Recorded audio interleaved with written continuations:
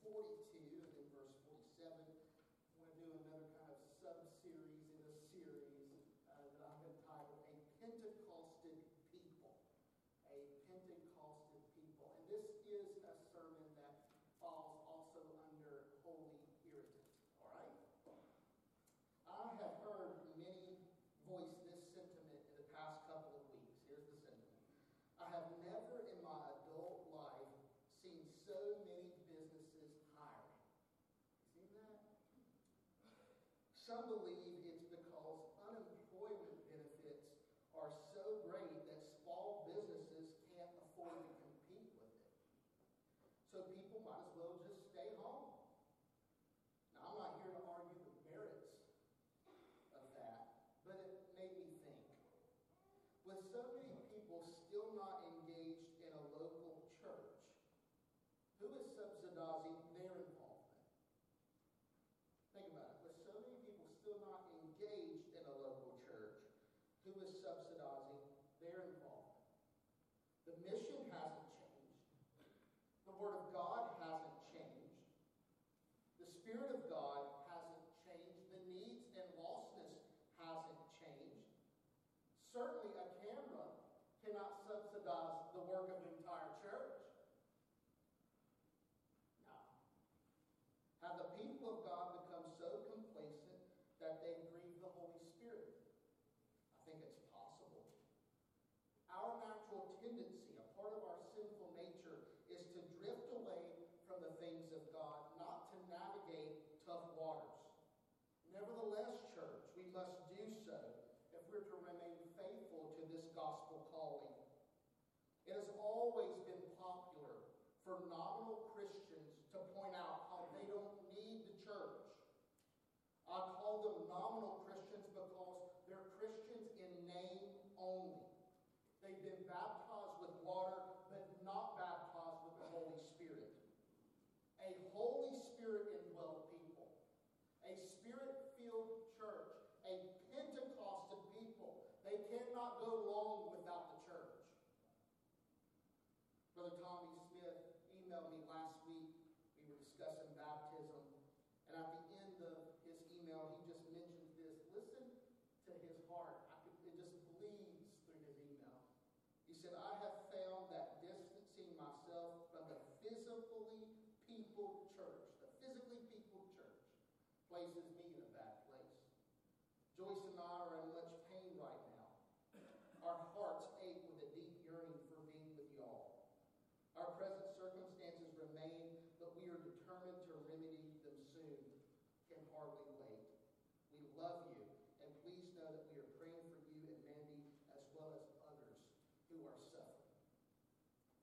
I can discern the Spirit of God in his text. lackadaisical attitude to their involvement in the local church. On Pentecost Sunday, some 2,000 years ago, the Apostle Peter's first sermon brought forth immediate results. The crowds responded to his sermon with shouts of, "What must we do to be saved? What must we do to be saved?" And Peter implored them to receive Jesus' gift of forgiveness and then a relationship with the Holy Spirit through repentance of sin and baptism in the name of the triune God. The rest of the chapter of Acts chapter 2 describes what happened to those people now that they were Spirit-filled. This is important, church. They didn't just come to Christ, and after they came to Christ, Acts 2 ends. It doesn't stop. In fact, when they came to Christ, it was just the beginning. The Holy Spirit filled them, and I just want to see the fruit, the evidence of a Pentecostal people, a people who've repented of their sins, they rely wholly upon Jesus for forgiveness, and they've received the indwelling presence of the Spirit of God in their lives. What does that look like? What does it result in? And Acts chapter 2 tells us the priorities of a Pentecostal people. Let's look at Acts 2, verses 40 through 42. I like what it says here about the text. With the preacher, with many other words, he testified and strongly urged them, saying, "Be saved from this corrupt generation." When I go long past 12 o'clock today, just remember that verse, with many other words. Then verse 41. So those who accepted his message, right, were baptized. And that day, about 3,000 people were added to them. So on Pentecost, the church starts off in Acts 1 with 120 people and 12 apostles. And then after Peter's first sermon on Pentecost, the church grew to 3,000. Just like that. Now the question is, what did this group of people do? Look at what it says in verse 42. They, the 3,000, devoted themselves to the apostles' teaching, to the fellowship. Notice the articular now, the fellowship. To the breaking of bread, and then even the Greek's more precise here, and to the prayers. So the apostles' teaching, the fellowship, the breaking of bread, and the prayers. And then let's look at verse 47, because I'm going to need it in a minute. Praising God and enjoying the favor of all people. And then notice this. Every day the Lord added to the number those who were being saved. I just remember that. Those who were being saved. Here's the take-home truth that we're going to unpack for the next couple of weeks that we're together. A Pentecostal people, write it down. A Pentecostal people persevere in 4 priorities. All right? And what's a Pentecostal people? I hope you're a part of that group. It's a person, all right, who repents of their sins, trusts Jesus as their Savior. By virtue of that, they receive this relationship with the Holy Spirit. I hope you're a Pentecostal person. And once you become a Pentecostal person, the Holy Spirit drives you to 4 things. 4 things. A Pentecostal people have new desires. What are those new desires? The text says that these Pentecostal people devoted themselves to some things. The idea behind this phrase, to devote yourselves to something, is to continue to do some things with intense effort. You could translate it a number of ways. You could say they were spending their time in. They were giving themselves to. They were eager of. They were very desirous of. They persisted obstinately in. If Joshua's Living Translation of this text, I'd say it this way. They were stubborn about these 4 things. Stubborn. They had to have it. This means 2 things. Pentecostal people have an immediate desire for these 4 priorities. You don't have to be an advanced, mature Christian to want these 4 things. Did you notice that? They accepted the message, were baptized, and there they are on the banks of the river or in the city of Jerusalem. Going, we want these 4 things. Give these 4 things to us.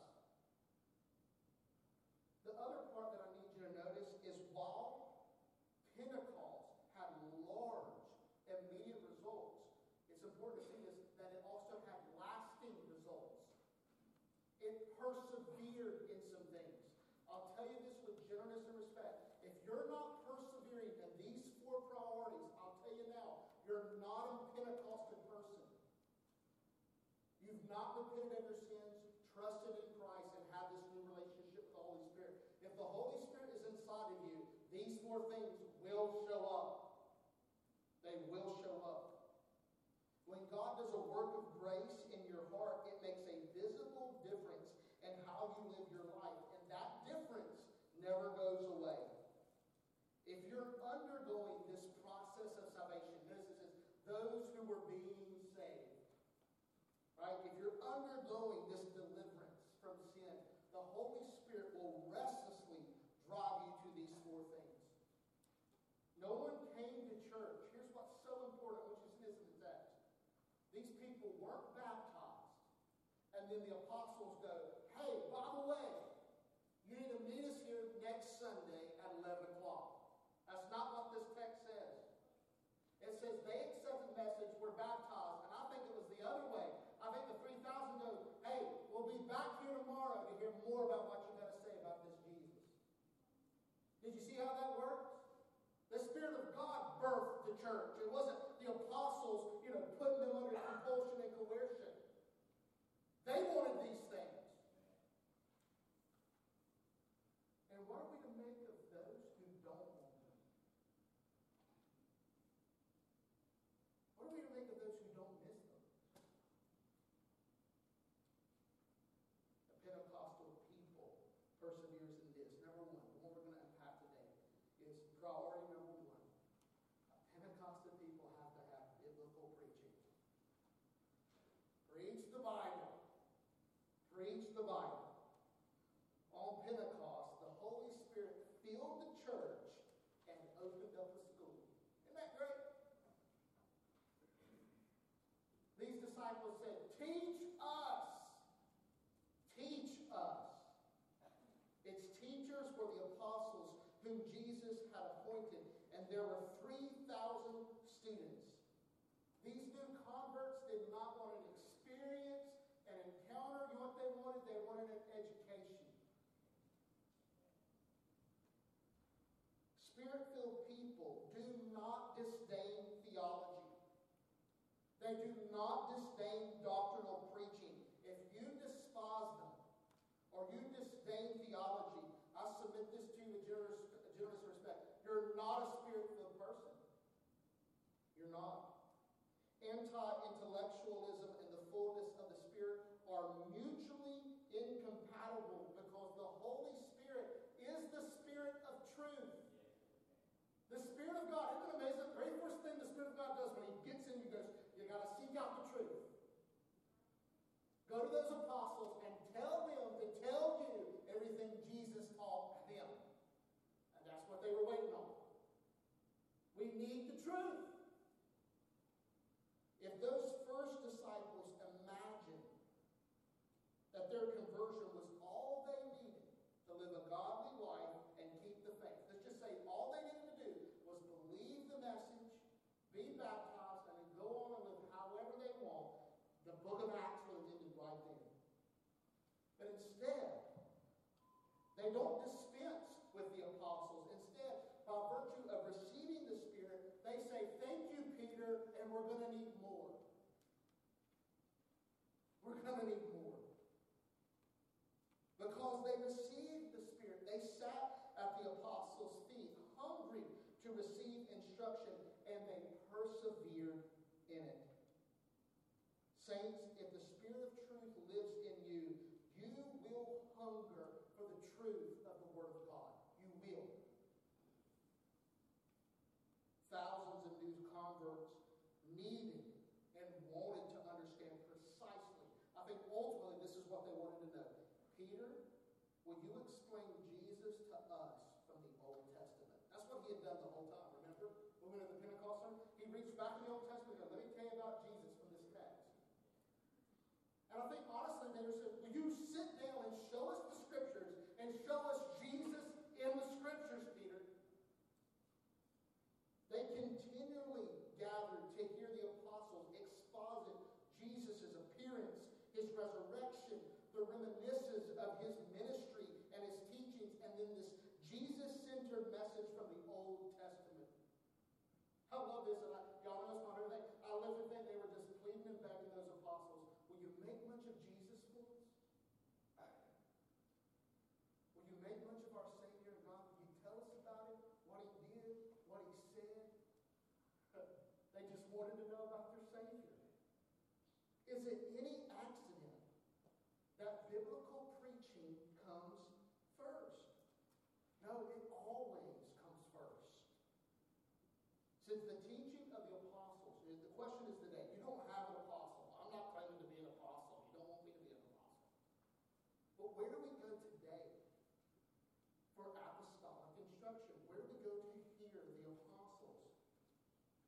It has come down to us in the definitive form of this New Testament. It encompasses the teaching of the apostles. So our devotion to and perseverance in the apostles' teaching will mean submission to the Bible. Everybody see how that works? Do you want apostolic doctrine? Yes. Do you want to hear the apostles make much of Jesus? Yes. Then you're going to have to get into this book. That's how that works. Apostolic succession is not about Catholic popes. It's about churches that most steadfastly adhere to the New Testament writing of the apostles.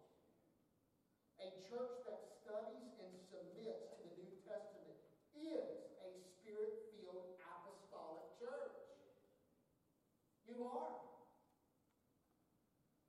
The Spirit of God leads the people of God to submit to the Word of God, which is the Bible. Now let me answer this for you. The question is, how do I know when I'm sitting under biblical preaching? I'm not one of those Elijah prophets where you sit there and go, there's only me. I'm the only one that preaches the Bible. That's not true. All right? The Spirit of God has many men in pulpits preaching God's word to people. But I'll tell you this, and the prophecies are true, there's also false teachers in occupying pulpits as well. So how can you discern the difference between a biblical preacher and someone who appears to be a biblical preacher? 4 things I'm going to give this to you and help you in your walk. Number 1, what does biblical preaching look like? Number 1, the gospel is not assumed, it is explicit. Well, that man, say from the pulpit, Christ died for sins in accordance with the Scriptures. He was buried and rose again the 3rd day in accordance with the Scriptures. Christ, sin, death, resurrection. If those words never come across the lips of your preacher, he is not a biblical preacher.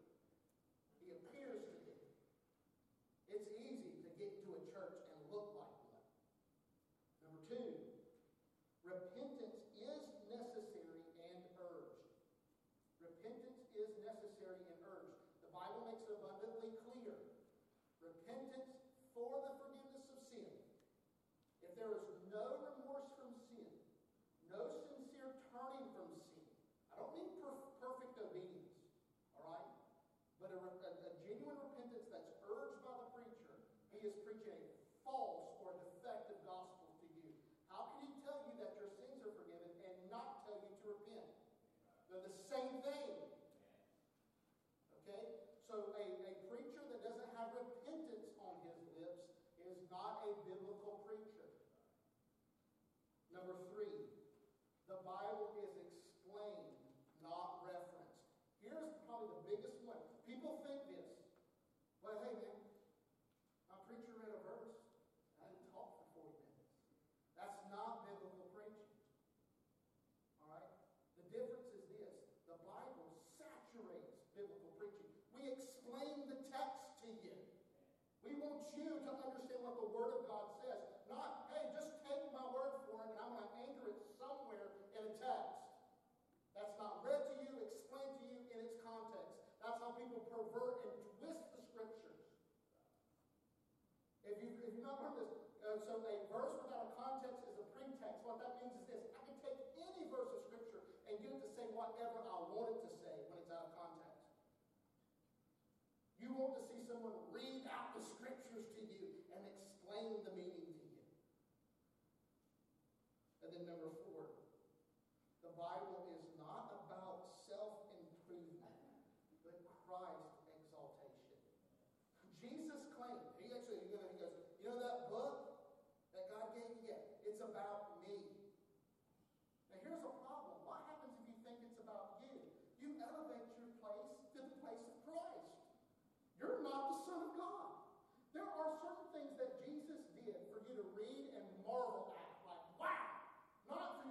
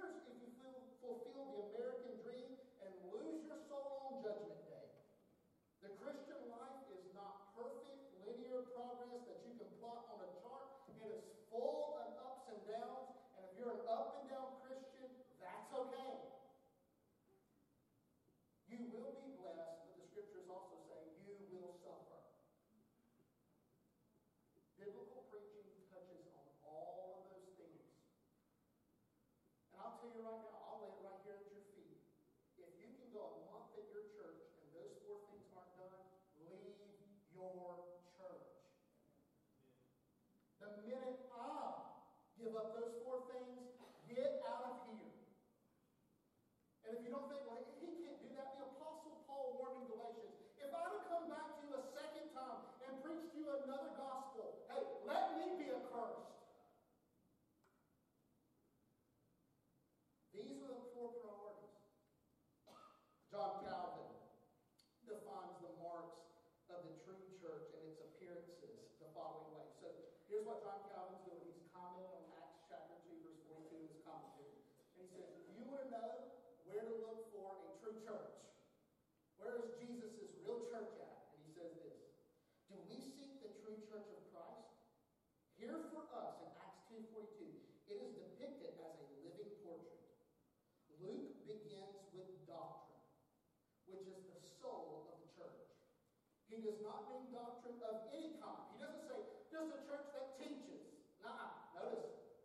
But that of the apostles, which the Son of God had delivered by their hands. Therefore, wherever the pure voice of the gospel sounds forth, where people continue in its profession, and where they apply themselves to the regular hearing of it so they may profit from it, there beyond all doubt is the church. Whew. He got it right. It can look like a church. It can have the appearance of the church if the apostolic doctrine of the gospel is not being sounded forth from the pulpit and the lecterns and small groups. Hey, it's not a church. It appears to be a church. A Pentecostal people, they prioritize biblical preaching. They sit there on the banks and they say, give us Jesus' doctrine. We want to know what Jesus taught. And if you haven't seen it all today, here's an Arminian who just quoted a Calvin, and I'm about to quote Spurgeon to you. Listen to what Spurgeon says. I like how Spurgeon just hits you right with it. If God does not save men by truth, he will not save them by lies. And if the old gospel, and this was my Acts old, if this old gospel is not competent to work a revival, then we will do without a revival. You see how that works? Churches get caught up in fads. If we forsake the gospel, who cares how it works? Who cares? Spurgeon goes, we don't need that then. If this gospel is not able to turn people from their sin to Christ, then hey, come what way, we're going to preach the truth. If it's just 5 of us, he says, we'll hold to that old truth anyhow, come what may. Because that's where the true church is. Spurgeon goes on. He says, again, the text says, the Lord added to the church daily such as should be saved. It says they were really added to the church. He says, I'm afraid certain persons' names are added to the church, but they are not. Here's the point. You can come and, quote, join the church, Mount Carmel, and still not be vitally connected to the church of Jesus Christ. Right? The vital connection is the indwelling Holy Spirit. Okay? So he says, those who just come by name and not by the experience of repentance and faith, they increase our numbers. They are added like figures on a slate, but they do not augment our strength. Right? The numbers increase, but the body of Christ hasn't. The church is a vital body. And to add to a vitalized body requires a divine operation. The church is like a tree. To add to a tree, you cannot take a dead branch and tie it on. That is not adding to the tree, but encumbering the tree. Right? Either it comes from the tree or it doesn't come at all. Some members, he says, are not only tied to the church, they are neither use nor ornament. As a dead branch fastened to a tree would add no beauty to it and bring forth no fruit. And then he makes it very practical. He says, when I hear professors, what he means, people who profess, I'm a Christian, I'm a believer, and I hear them rail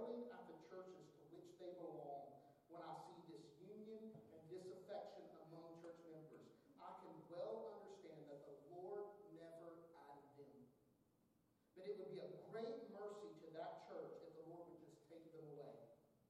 When the Lord adds them, added they are for time and eternity. And they can say to the church, where you dwell, I will dwell. Your people will be my people, for your God is my God.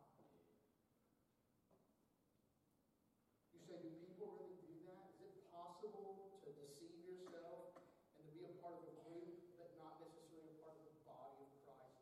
Listen to what it says, a couple of things. 2 Timothy chapter 4, verse 3. This is the prophecy I was in reference to. It says, for the time will come when people will not tolerate sound doctrine, but according to their own desires will multiply teachers for themselves because they have an itch to hear what they want to hear. Did you notice this? This is what's so important. Just like Calvin mentioned, it's not the desire for teaching by itself that's a proof of the Spirit, of a Spirit-filled person. Notice, those who are deceived here, what are they looking for? What do they want? They want teachers. The difference is this. The apostles are going to teach you what Jesus said. And I'll tell you, there's some tough things that Jesus said. But other people, they want teaching as well. They want to appear like the church, but they only want you to tell them what they're okay with hearing. That's one way to know. But they'll all be sitting under teaching. Did you see that? Legitimate church, illegitimate church. There's teaching in both. Look in 1 John 2:19. John said it this way when we talk about the spirit of Antichrist already being present from the first century. You don't have to have the Antichrist to see anti-Christian teaching prevalent in the church. It doesn't have to be a hatred for Jesus. It's just simply, it begins out of neglect for Jesus' doctrine. He says this, they went out from us, but they did not belong to us. For if they had belonged to us, they would have remained with us. However, they went out so that it might be made clear that none of them belonged to us. You see how that works? They were sitting there under apostolic doctrine and going, I can't live with this. And they said, well, be on your way. They made it clear. This is the teaching of Jesus. Church, we set the front door wide to all who want to be saved. I don't want us to turn anyone ever away. But let me tell you this, the moment you profess to have repented of your sins and trusted Jesus as your Savior, and you cannot tolerate biblical preaching, we set the back door equally wide open. Go your way. Go your way. The church is not for advanced Christians. It is for those new to the faith or those with a childlike faith. And they want to hear the teaching of Jesus. Do not pretend and deceive yourself that you are a real Christian, a Pentecostal person, if there is no real love for biblical preaching. If you profess Christ and can do without biblical preaching, be far from this place and don't delude yourself any longer. But if you can't go long without biblical preaching, like Brother Tommy said, then come on home. I want to ask every head bowed and every eye closed.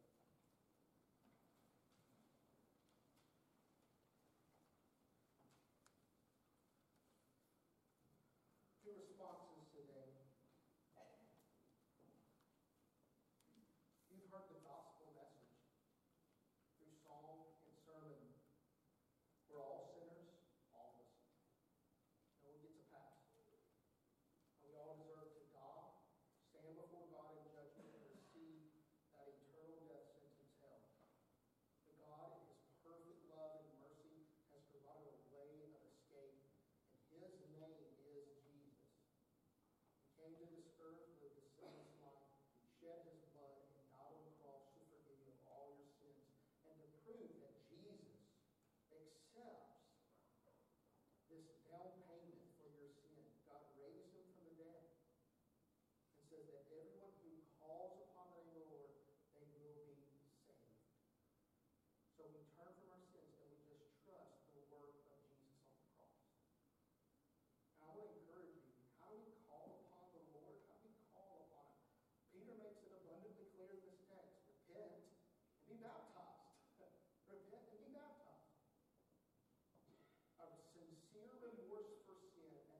simple childlike faith that just latches on to Jesus. Jesus saved me.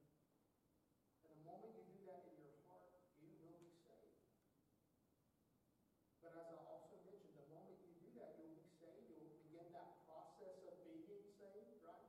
And the Spirit of God fills your heart and will move you out to go public with your faith, being baptized. It's how we witness and confess our faith in Christ.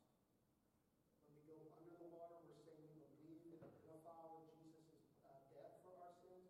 And when we come up out of the water, we're saying we believe and identify with Jesus' resurrection for the forgiveness of our sins and eternal life. And my challenge to you is the same challenge that Peter said. If you haven't been baptized, you've got to be baptized. Okay? You can sign up or just take the next step to talk to me about baptism. One of 3 ways with the tear-off panel of the bulletin. Just check baptism on the back and give me like a name and a phone number. You can text BELIEVE to our texting church number. You can go to our website, fill out the baptism form, take the next step of faith. Repent and be baptized. The last thing that I want us to do this time of reflection and altar call, I want to read this little prayer to you. I want to ask that you make this prayer the response, the sentiment, the heart of this prayer, your response to today's sermon. It just says this: all who love the Lord, join us in this prayer. Lord, open our eyes to the truth of your word. Order our priorities and add to our church daily those who are being saved, for we long for such. And that's what I just want to challenge you. Do you long for those things? Or do you long for the truth of the word of God, these spirit-filled priorities, and to see the church added to the repentance and baptism? And if you do, will you join me in that prayer? After I pray, will you stand and come to the altar as Stacy begins to pray? Let us pray. Father, I thank you so much for the privilege of gathering in your name to preach Jesus from the Scriptures. Lord, I pray that your Spirit-filled church here at Mount Carmel will be eager, desirous of, obstinate in the preaching of your word, in season and out of season, when it's popular, when it's not popular. Lord, we see that in Jesus' words is the very truth of God, and as people filled with the Spirit of God, we long for the truth. Help us to dedicate and persevere in these things, we pray this in Jesus' name. Amen. Will you stand and meet me at the altar? Thanks for listening to Mount Carmel Baptist Church's weekly Sunday worship service message. Mount Carmel is located in Demorest, Georgia. Please join us this Sunday at 11 a.m. To plan your visit, go to mtcarmeldemorest.com.